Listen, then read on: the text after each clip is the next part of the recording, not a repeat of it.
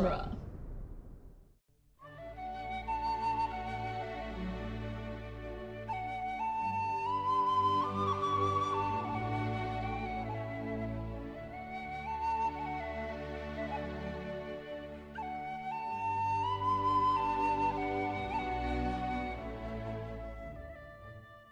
Hello and welcome to Lord of the Rings Minute, the daily podcast where we analyze the movie The Return of the King 1 minute at a time. I don't have a good joke. I'm Cassandra Fredrickson. I'm Norman Mitchell. And joining us for the final time this week, we have Mary Clay Watt from That's What I'm Talking About. Hello. Hello. Thank you for having me on these past couple episodes. It's been really fun to talk with y'all, and but it's also just like really, I think it's just like really weird how the timing worked out for that, like this is the end of Return of the King, and it also happened to be minutes that are not from the extended edition that I haven't seen yet. So like that worked out, and we had a lot to say about everything. So it's been very fun. I have to remember to ask you, because we always ask our first time guests like their background with this story. So like this might be a long episode, but whatever, it's Friday. So today we're talking about minute 225, which starts with Aragorn continuing his speech. It says, "Let us together rebuild this world that we may share in the days of peace." And it ends with Aragorn looking at Legolas. They should totally kiss, but that's just me. Almost kissing. Right? Very straight. Yeah. So, yeah, let's talk about this minute. I feel like there's a lot. I don't know where to start. Know if there's really a lot. So I'm just there's the song, which I found the lyrics for. Yes, okay. Okay, Aragorn good. sings. He sings in Elvish, and he sings two sentences in Elvish. And they are, "Out of the great sea to Middle-earth I am come. In this place I will abide, and my heirs unto the ending of the world." Oh, I'm dumb. Because I literally I opened this section of the book because I wanted to see how the crown is described in the book. Listeners, it would not have been better if they did it exactly like because it's described as it's shaped like the helms of the guard of the citadel. It was all white. The wings at either side were wrought with pearl and silver in the likeness of the wings of seabirds. 7 gems of adamant were set in the circlet, and upon its summit was set a single jewel, in the light of which went up like a flame. So it would have been terrible. It would have been really intense. It would have been silver and pearl and gems. And the wings, apparently, the likeness of the wings of a seabird. Interesting. Anyway, and then literally, so watching this minute, I was very like caught off guard by him randomly singing, because I was like, that literally doesn't happen in the book. There's no song break, which is weird for the book, right? And he also doesn't give a speech in the book. He let's see, Gandalf gives the whole that's another thing that is so strange to me, is that there is not a single like, "Now comes the day of Aragorn, son of Arathorn." What's the whole thing? Let's see. Where is it? Yeah, Dunedain of Arnor, captain of the host of the west, bearer of the star of the north, wielder of the sword reforged, victorious. Like, there's a whole thing. There's not a single bit of that in the movie. No, Aragorn, son of Arathorn, Elisar, Strider, whatever. And anyway, so yeah, he doesn't give a speech in the book, and he doesn't sing. So I was very caught off guard by the Elvish singing. But no, it literally says, "Then Aragorn took the crown and held it up and said," and then Elvish line, and then it says, it gives the like English translation, which is exactly what Norman read. So I'm just and I literally highlighted that in my book. I highlighted that part and I was like, that's weird. He doesn't do that in the book. That's just so random. Like, why would he just totally randomly does. sing in Elvish? So I guess he doesn't he doesn't sing it in the book, but like it's just I guess it's very odd when you're watching it in the movie, because there's only one other instance of a character singing. Yeah. And it is it's Aragorn. just not common. Yeah, it's Aragorn. Who I don't think he sings at all in the books. Oh, that's true. But they sing bar songs. Oh, I think they sing like a bar song, and then Pippin sings the sad song for Denethor while he's aggressively eating food. Yes. Who, like, I joked, I was like, I mean, but in that moment, I am Denethor. Like, as everyone else is on the battlefield, I'm stuffing food into my face. You know, like he is me. So I guess there's like 4 instances of people. 5 in the extended. 5 in the extended. Pippin and Merry sing twice bar songs. Pippin sings once by himself. Yes. Aragorn sings twice. Yes. Okay.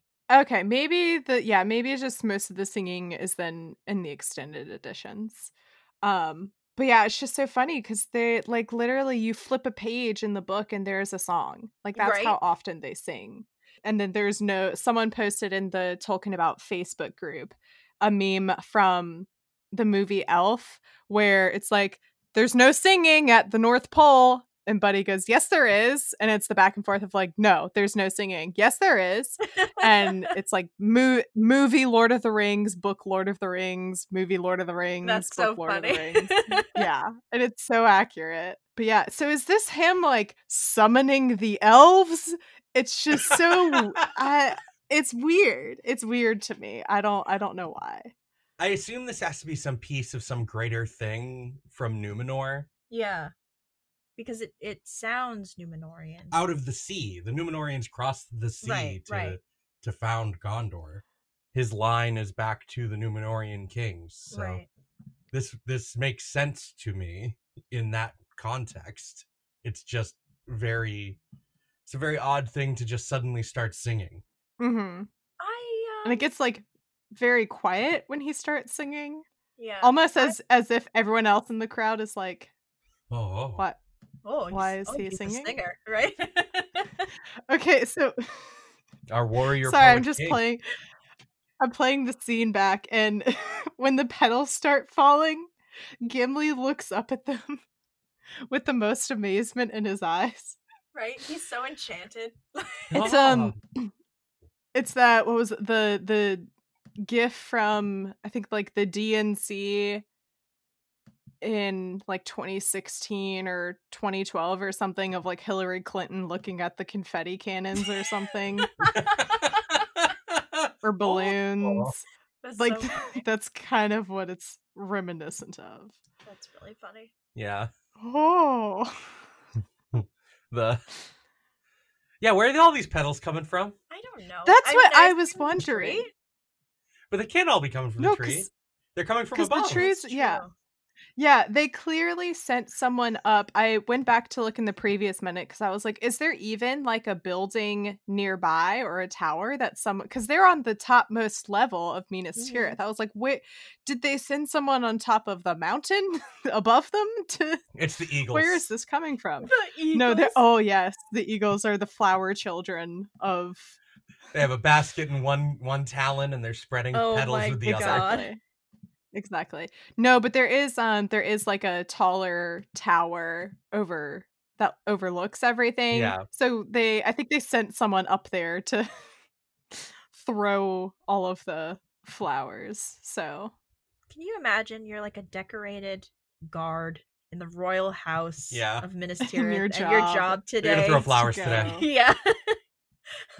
Up there on the very top of the spire of Ithilien. Right. You're like all up in your ceremonial regalia and you're just like, okay, petal time. Like But like it's clearly not one person just like throwing them like it's a flower girl at a wedding. Mm-hmm. It's like they dumped bucket after bucket of flower petals. Where did they get all these flower petals? Maybe it's a spell that Gandalf cast. I don't know. Oh, maybe. It's falling You know what? flowers. Let's go with that. I like that theory more because in my discussion of the books, there was one chapter in particular where we were talking about like Gandalf's magic and like what exactly does he do? And we came to the conclusion that his magic is only good for he blessed the beer in Bree at the Prancing Pony. And the beer there is always delicious. And when they are leaving Bill the pony outside of Moria, he blesses Bill, and that's why I think he tells him to like go in peace or something. And that's how Bill survived to make it back to Bree. And that's what his magic is good for, is blessing beer and Bill the pony.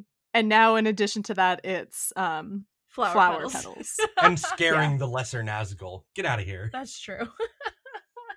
Leave me alone. Well, that's where his priorities are. Like beer, ponies, flower petals. Right. He's so extra. Hope. That's his, 100%. His priorities are in the right order, I would say. That's why he hangs out with hobbits. His magic is for beer and fireworks. Yeah, that's why. That's why he hangs out with hobbits. Just aggressively American Gandalf, just beer and fireworks.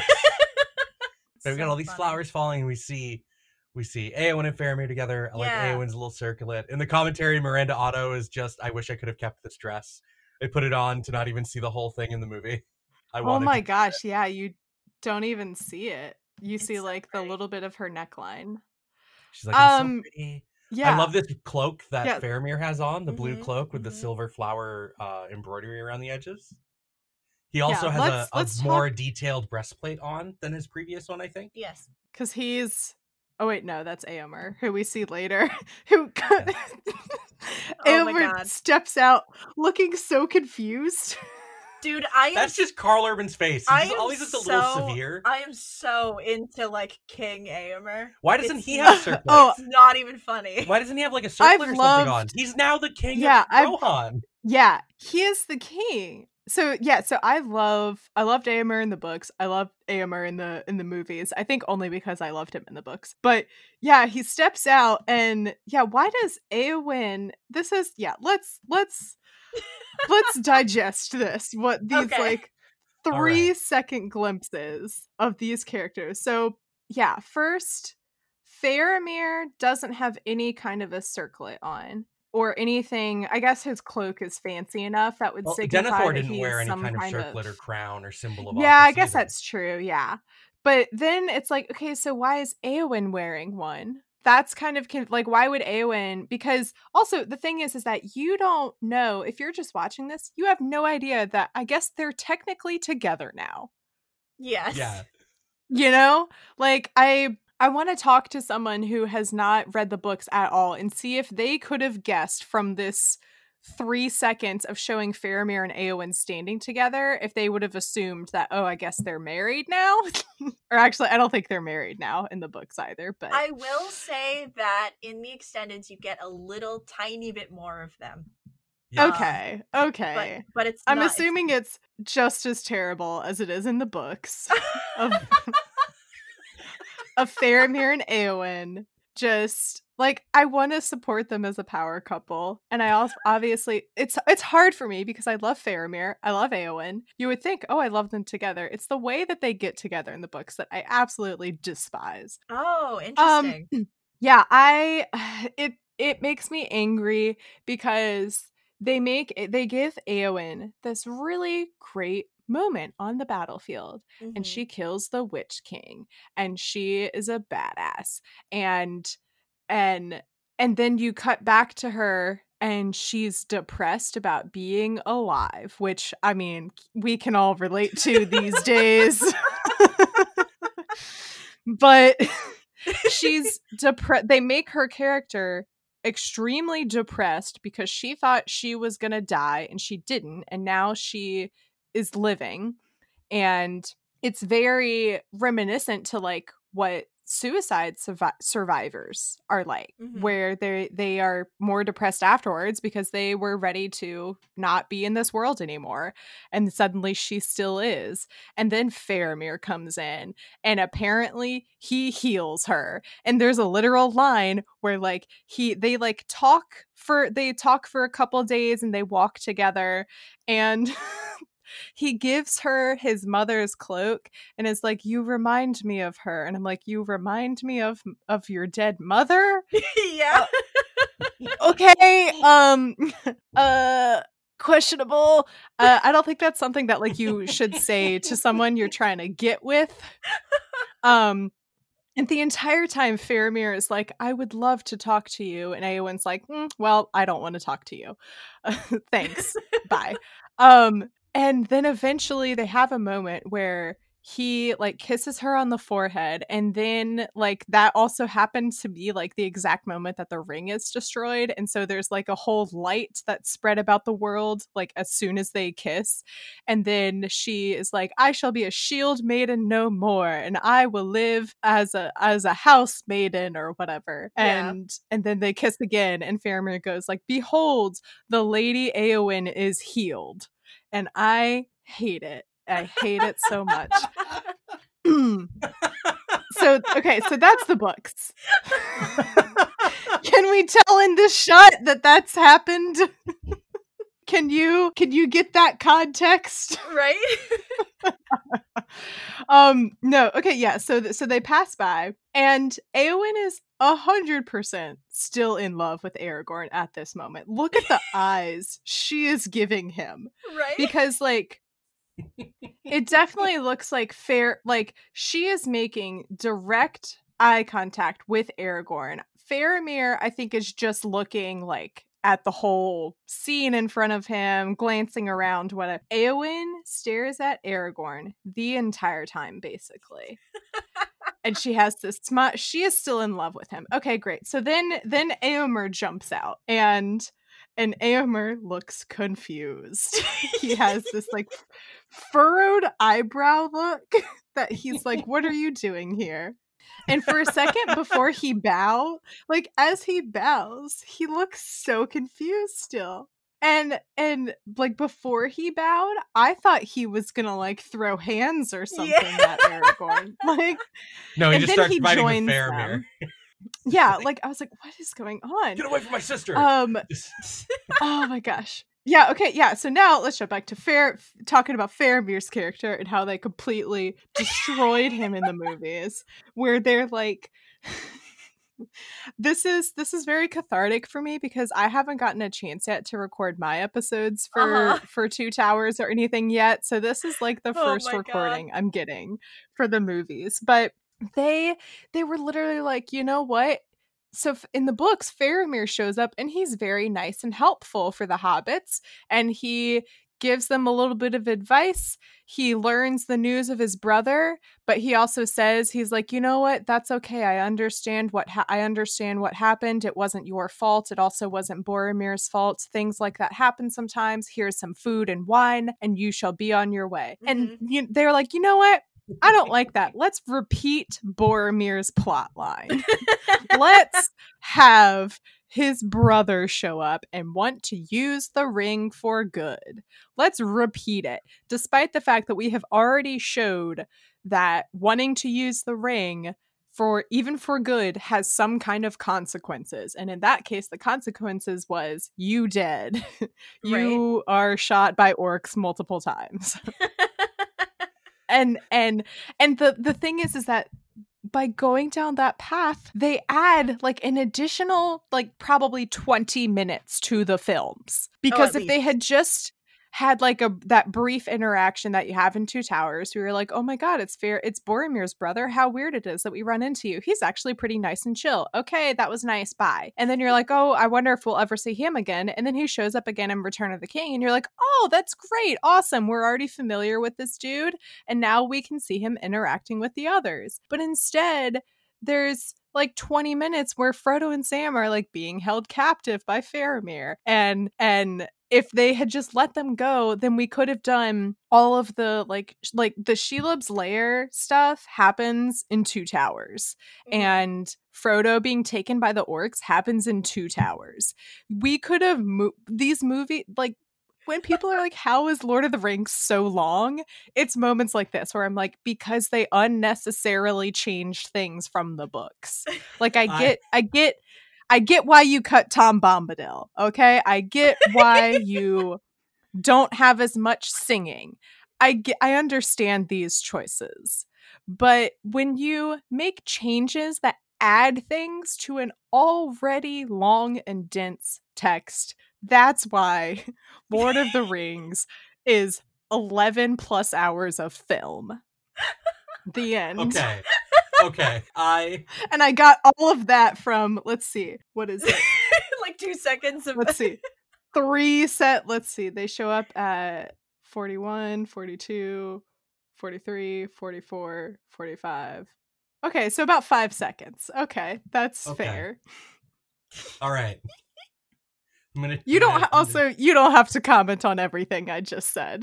That would be so. Unless you want to.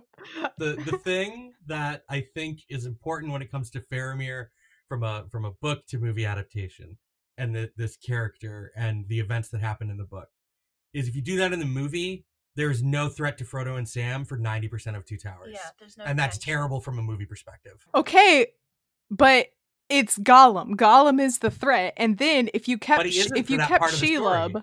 If you kept Shelob in Two Towers movie, that's the threat. And then they get to Mordor. But then what do they do that's in Two the Towers? Threat. What do they do in the movie? They don't do anything in Two Towers if you cut Faramir out. They do. I know. There's only like 15 minutes of stuff for them to do. Yeah. Which is awful for your main character. So my thing about movie Faramir, we've talked about this movie Faramir so many times. We have.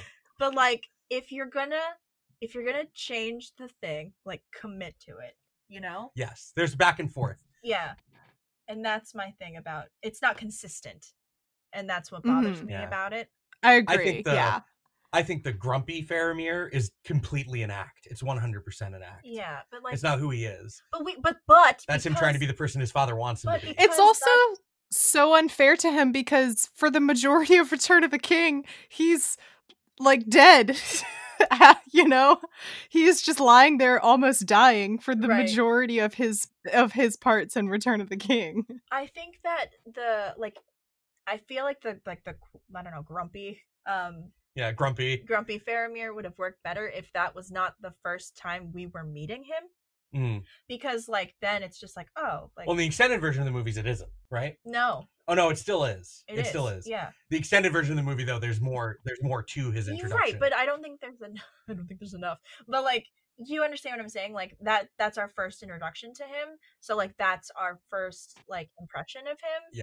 And it's not like an Aragorn thing, because like Aragorn is like initially like really spooky or mysterious or whatever, and then it's just like, oh, this is actually a really good dude. Like we don't figure out that Faramir is like a good person until like Return of the King, really.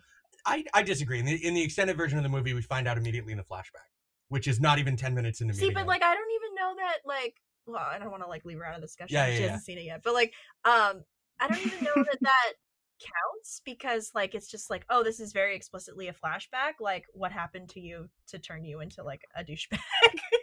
Yeah, that's kind of what having not seen that flashback yet, I would watch it and be like, oh, so he used to be cool and fun and chill, but now like something happened and he obviously hates life right now and decided, you know, it's not something where like, oh, this is an act. I think that would have been, at that point I would have been like, oh, the reason they showed us that flashback is to show us that he's changed a lot since then, not necessarily to be like, this is an act and he's not normally like this. We get that flashback while he's staring at the broken horn of Gondor. I think the it's extended version of the movie. Just like it's very muddled.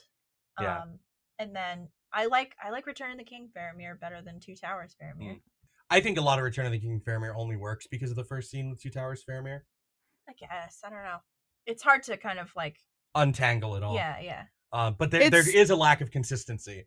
because it seems like, just like with Éowyn, especially comparing in the extended stuff, yes, which Mary Clay doesn't have a lot of context for, there's a lot of inconsistency in, it seems, two different story threads for both of them, in a way. Like, they had two different ideas of what they wanted to do, and they kind of just used scenes from both threads to do stuff. Well, I mean, Éowyn makes sense because that goes back to the original text.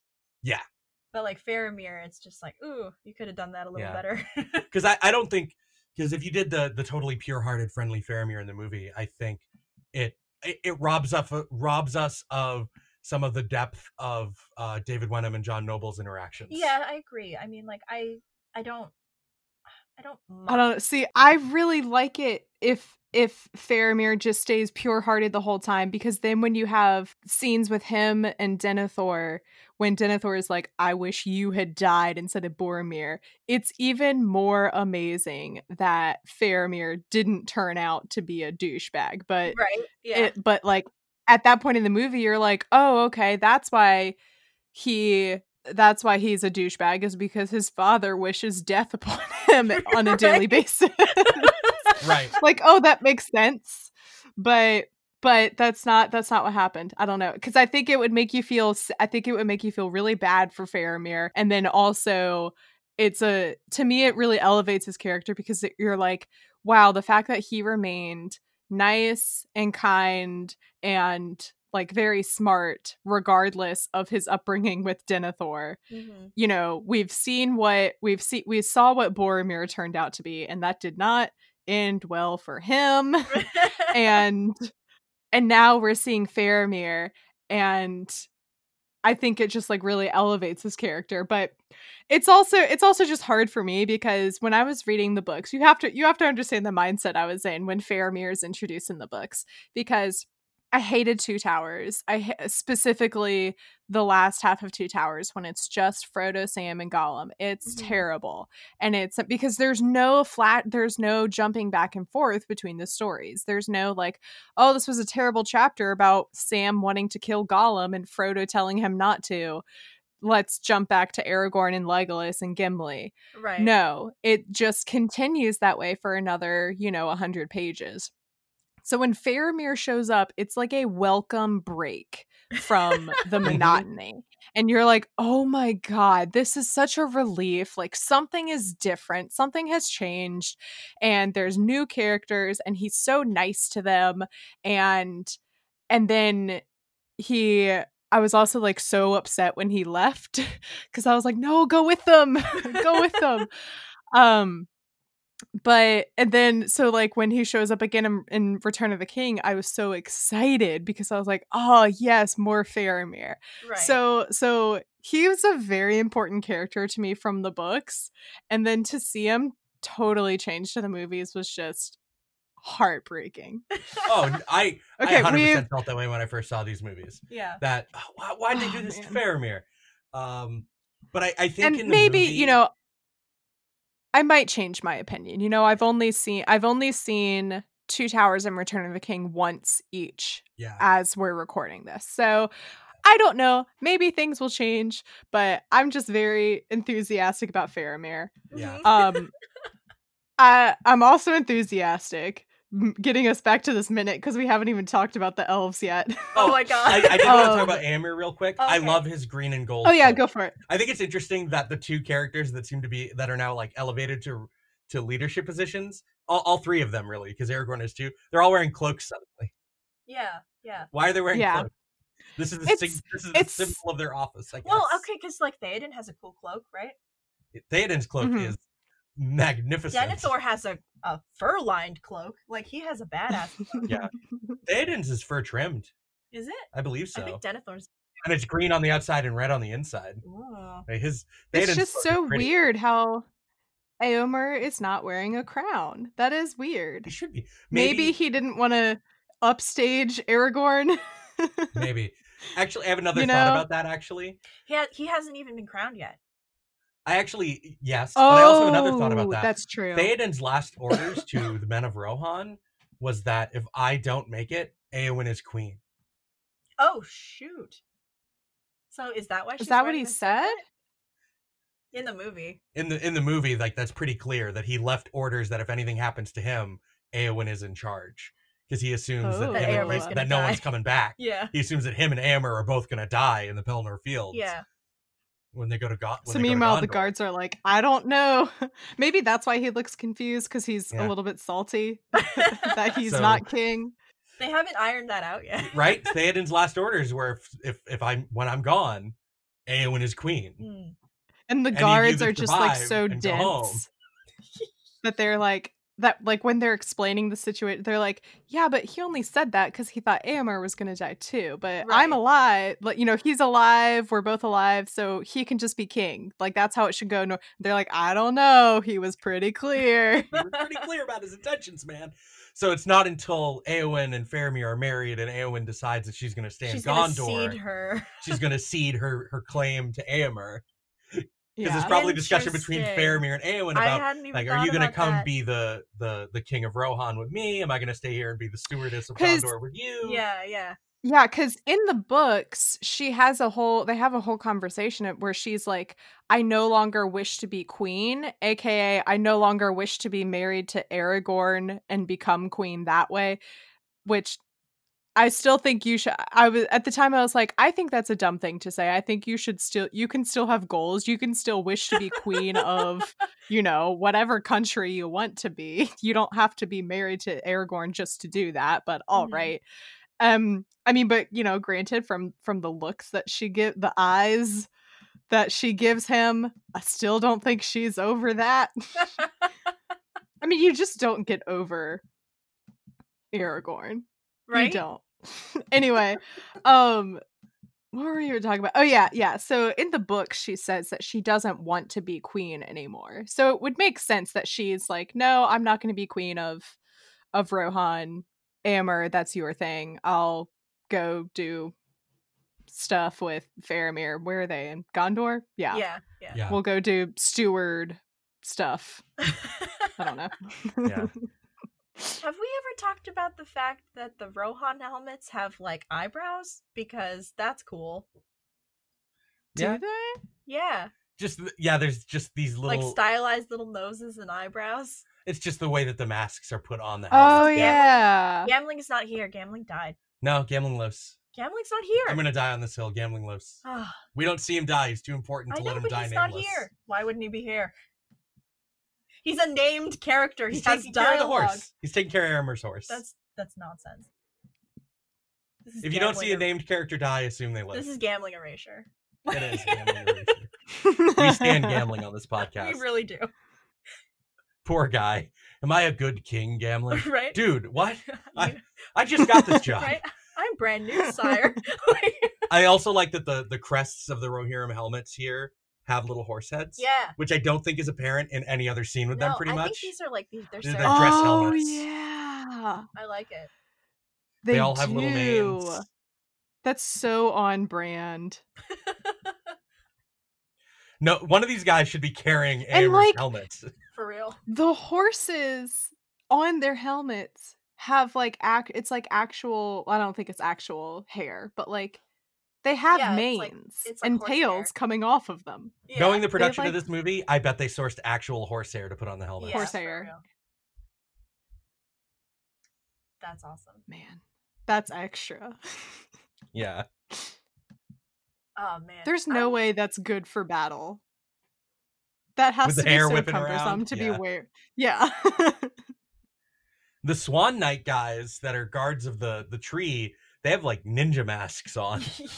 They're just totally covered except for their eyes. Do we want to talk about the elves briefly? This elvish delegation? Yes. These are the Mirkwood elves. Who are all these people? They walk in and they're all walking, like they have the exact same gait to their walk. Like they're walking in sync with each other. And it's a little bit cultish. It's like very Stepford Wives. And that's the elves. Just, something about them is off and out of step with our world. They're graceful. Yes. Yeah. And then Legolas is the only one wearing a cool circlet. At least I can't. I think. Yeah, he's a prince. Oh, is he's royalty? He? Yeah. I don't His think father I is the king of Mirkwood.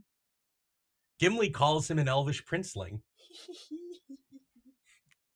when they first meet the Council of Elrond. Little prince boy. Elvish princeling. His father is Thranduil, the king of Mirkwood. Mm-hmm. He is of a different kind of elf from Elrond and Galadriel. Right, yeah. And then they go towards each other, and then I think like I think it cuts off right as I think like the next thing they do that obviously y'all will talk about in the next set of minutes. I think they like go for a arm hug or something. Yeah. I can't remember. I think they put their hands on each other's shoulders. They do something like that. Yeah.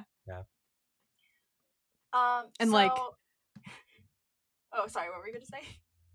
I was just gonna say, like, I just love the look they give each other. Like, they're both just like, they're clearly like so proud to see each other, but they're also very much like relieved to see each other, like old friends, because it's probably, you know, Legolas maybe like went home for a bit and maybe they haven't seen each other in a while, and like when you go running through the empty fields of Rohan chasing after some hobbits and orcs, that's not something you forget about.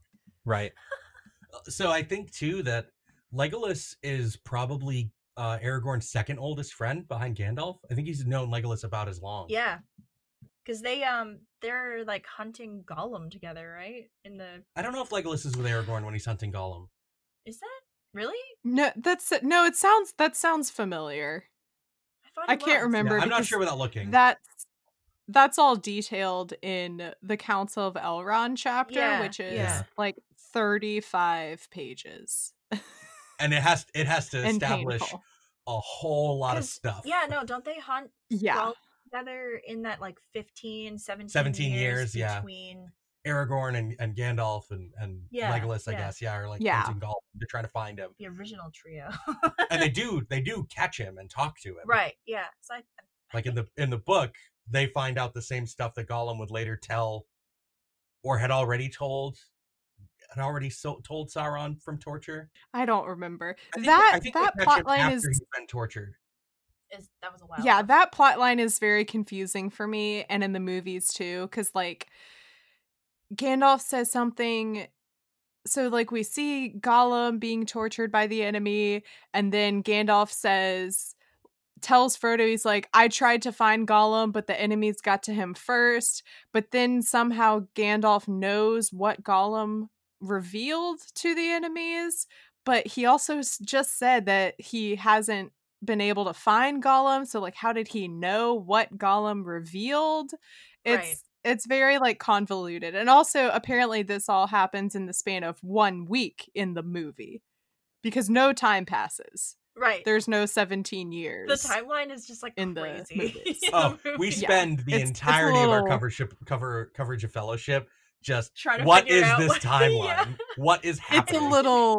It's a little loopy. Yeah. It doesn't get any better. I think you just have to assume the 17 years go by. No. Whatever. You can't though, because I've heard people say, oh, well, the reason Frodo doesn't age is because he has the ring. He isn't using the ring. He isn't wearing the ring. He isn't holding the ring in any capacity. If just being near the ring was enough to stop him from aging, he wouldn't have been aging the entire time that he was living with Bilbo when Bilbo had the ring. And the other thing is that we see Sam and Merry and Pippin before Bilbo leaves at the party, and we see what they look like. And then when Gandalf comes back and tells Frodo to leave, they all three have also not aged, and they don't have the ring. So there's no way that 17 years has passed, but they haven't aged because the ring was nearby. It's 1 week. It's been 1 week. Well, if we there's context. I'm so sorry. This is like your longest episode ever, probably, because I'm ranting about things that have already happened and that you have already covered. Right. The context at the end of this movie, Frodo tells us how long it's been doing his whole thing round trip back to the Shire. Right. So if we assume that half that time is roughly how long it takes to get from the Shire to Mordor / Gondor, then it was at least a year between Gandalf leaving and returning to Frodo the first time. Okay, I'll accept that, but it definitely was not 17 years. Right. It had to have been at least a year.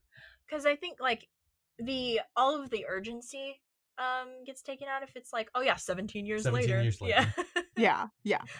So, but yeah, I know like we've kind of talked a little bit about it over the course of the week, but we like to ask our guests like their their background with Lord of the Rings. Oh boy. Well,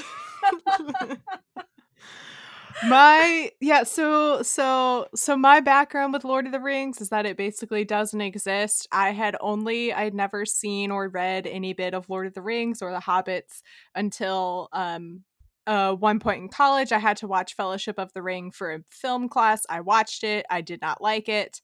And then several years later, I tweeted a joke about, hey, what if I had a podcast called That's about Lord of the Rings, where I experience it and read it for the first time, despite the fact that I've already seen the movie and I hated it. Mm-hmm. And it's called That's What I'm Talking About. And my not really even friends at the time, just like random acquaintances, Tyler Carlin and Ethan Edgehill, who are hosts of Bacon and Eggs, a Movie Lovers podcast, they saw that, and Ethan replied and was like, we're going to make this happen. And at the time, they had also been trying to figure out how to like create a podcast network of some kind and add more shows. So we kind of started working on that, and then the podcast started. I read the books chapter by chapter. I had lots of different fans on. I had Cassandra and Norman on, and discussed the books very in depth. And then now I'm watching the movies, and it's a very fun time. It's been a very interesting journey, to say the least. Did you like Fellowship this time around? Yeah, no, I definitely liked it a lot better. Because I think I liked it a whole lot better knowing what was to come. The main thing is that I watched, because I knew nothing about Lord of the Rings, when I started Fellowship of the Ring, and they're talking about taking this evil ring and destroying it and taking it to Mount Doom. I thought that was like the point of the movie of Fellowship of the Ring. I thought they were going to destroy the ring in the first movie. And so it gets to like the end when the orcs are attacking and Frodo's planning to run away, and there's like 5 minutes left, and I'm like, they're nowhere near Mount Doom. What is going on? So I was just kind of like, this is so slow paced, but at the same time, a lot of things had happened, so it was like very confusing. I remember, but what's funny though is that like, so I watched this movie in full, definitely 100%. I watched it, and then I don't know, 2 weeks ago when I went to watch it for the first time since then, and after reading the books, I watched it, and it could have very well been the first time I'd ever seen it, because I remembered nothing. I truly remembered nothing from that first viewing. That's so interesting. Yeah.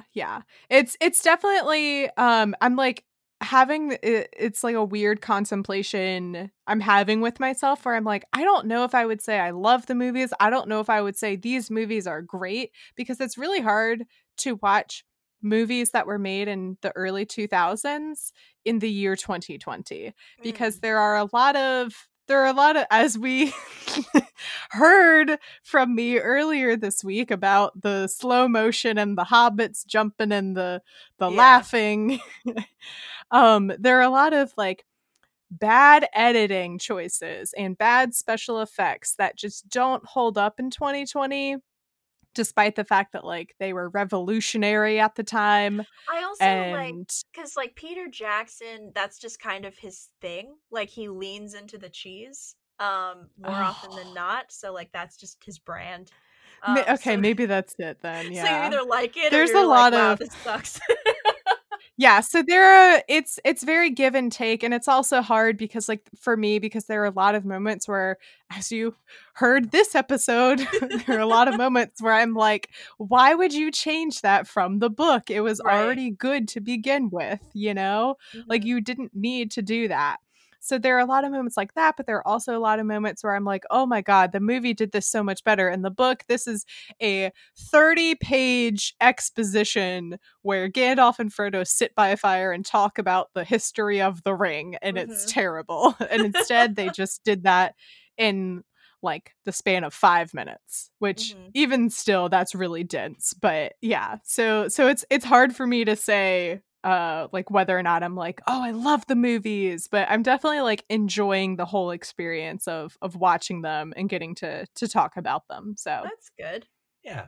Well, if any of our listeners are interested in going back and listening to Mary Clay's adventure through like her own little adventure through Lord of the Rings. Yeah. I'm going to suggest start around episode 13 or 14, because the first the first 13 episodes, I had my microphone facing the wrong way, so the audio quality is terrible.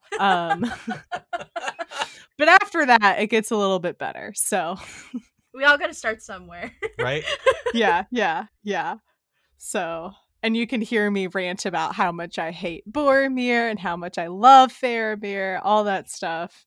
I don't even know if I said the podcast is called That's What I'm Talking About. You can find it wherever you get podcasts, new episodes every Tuesday. And then this past week, I released the first episode for movie discussion. So you can start with the movie discussions. You can go back and listen to chapter discussions, whatever your heart's desire. Yeah, no, it was fun guesting on your show a couple of times. Yeah. It was so great having you guys on, because thank you. You're very, we've been talking for like 3.5 hours now. Right? Yeah. And Norman, I think you were in the bathroom maybe. I was telling Cassandra, I was like, this does not feel at all like we've been talking that long. So no, it's moves. Always, yeah. Oh my gosh. Especially when you're screaming about crowns and Frodo forgetting Legolas's name and Legolas standing there awkwardly. It's always a fun time. I'm really glad we had the opportunity to have you on our show before we like disappeared into the west. Yeah. Yeah. But I know when we were on your show, when you were talking about Two Towers, and like we knew that Shelob wasn't gonna doesn't happen in the Two Towers movie. Oh man, it's just like, oh man. And I love the Scouring of the Shire, and I can't imagine how you felt when it wasn't there. Because that's the thing that I the most am like, they should have found a way to do this.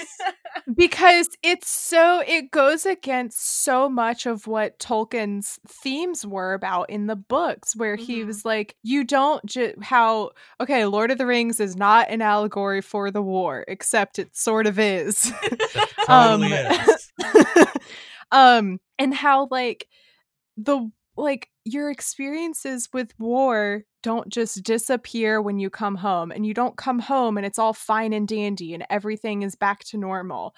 And there are things to, the things that happened. The other thing is that like you realize, the things that happened in Mordor with the ring had an effect on the entire land, like even the Shire. And that's when you realize the full extent of how terrible everything that happened was. And that they have to like work hard to rebuild it and make it better. And Frodo defunds the police. And they don't go back to their normal lives. They're changed, except that's exactly what happens in the movies. They come back and nothing has changed. Yeah. And they go exactly pretty much go back to their normal lives immediately, except for like the one change is that suddenly Sam has the courage to talk to Rosie because he made that dying plea where he's like, I'm gonna marry her if we live through this. And now he's like, oh crap, I have to marry her. Right? Follow through on my dying wish. Oh man, okay. I love the idea of Frodo being like, hey Sam, so you remember when we were dying? It's like, yes, I know. Now you have to talk to her. Shut up. And like, it is a very cute moment, and I actually really like that moment of like they all kind of they realize what's happening, and Sam looks at her, and Frodo, Merry, and Pippin are looking at Sam like, what you gonna do, bud? And then you see him take that sip of beer and he stands up, and they're all, like, it's a good time. It's a great character moment, but it's the complete opposite of what Tolkien's original intentions were with the book, where you have to come home and work to make things better when they've fallen apart. And but again, I get why they did it, because at that point you were on like ending number 7 right of the movie, and you're like, can we please, we destroyed the ring 40 minutes ago. And you were also like this in the book when you're reading the books, you're like, can we please end this, we destroyed the ring 100 pages ago. So it's hard to balance that of like, we need to wrap things up, but there's also this entire side plot of like the Hobbit revolution. Yeah. There's so like one of the things I think is really interesting about the Scouring the Shire. We will talk about it when it happens. Okay. Yeah. You're gonna have to wait. It's something to me that I think is interesting in relation to the treatment of Gollum versus the treatment of Saruman. Okay. Hold that thought. It is. I know we're trying to. I know you're desperately trying to end this, but so when you watch the theatrical edition of Return of the King, Saruman's plotline ends. By they show up in Isengard and they talk to Treebeard, and Treebeard's like, "Oh yeah, he's locked in his tower," and that's how it ends, because you never see him again. And it's so weird, because you get back in the Scouring of the Shire and you find out that he's taken over, and then Wormtongue, spoiler alert, slits Saruman's throat and kills him. Excuse me? And they just, like, in the movies, they're like, what? It's that gif, I can't read. Like... I am okay. Now I'm done. I'm done. Read your credits and let's end this. I'm excited for when you finally watch the extended editions. Yes. Me too. But we are from the website duelinggenre.com. You can check us out there with all of the other Dueling Genre podcasts. And for all of your Movies by Minutes related needs, you can go to moviesbyminutes.com, where there are over 150 other Movies by Minute podcasts. So if you're jonesing for another movie, it's probably out there. Right, if you need something else to listen to with over 100 episodes, go. Yeah, be free. Yeah. Thank you again very much for joining us, Mary Clay. You're awesome. Oh, thank you for having me. This was really fun, and I'm so excited that we finally got it to work out. Yeah. I hope everyone has a good Friday, and we'll be back on Monday with the rest of this coronation scene. Yeah. And I'm definitely gonna cry next week. Yes. Yeah. I would be surprised if you didn't. But anyway, bye. Bye.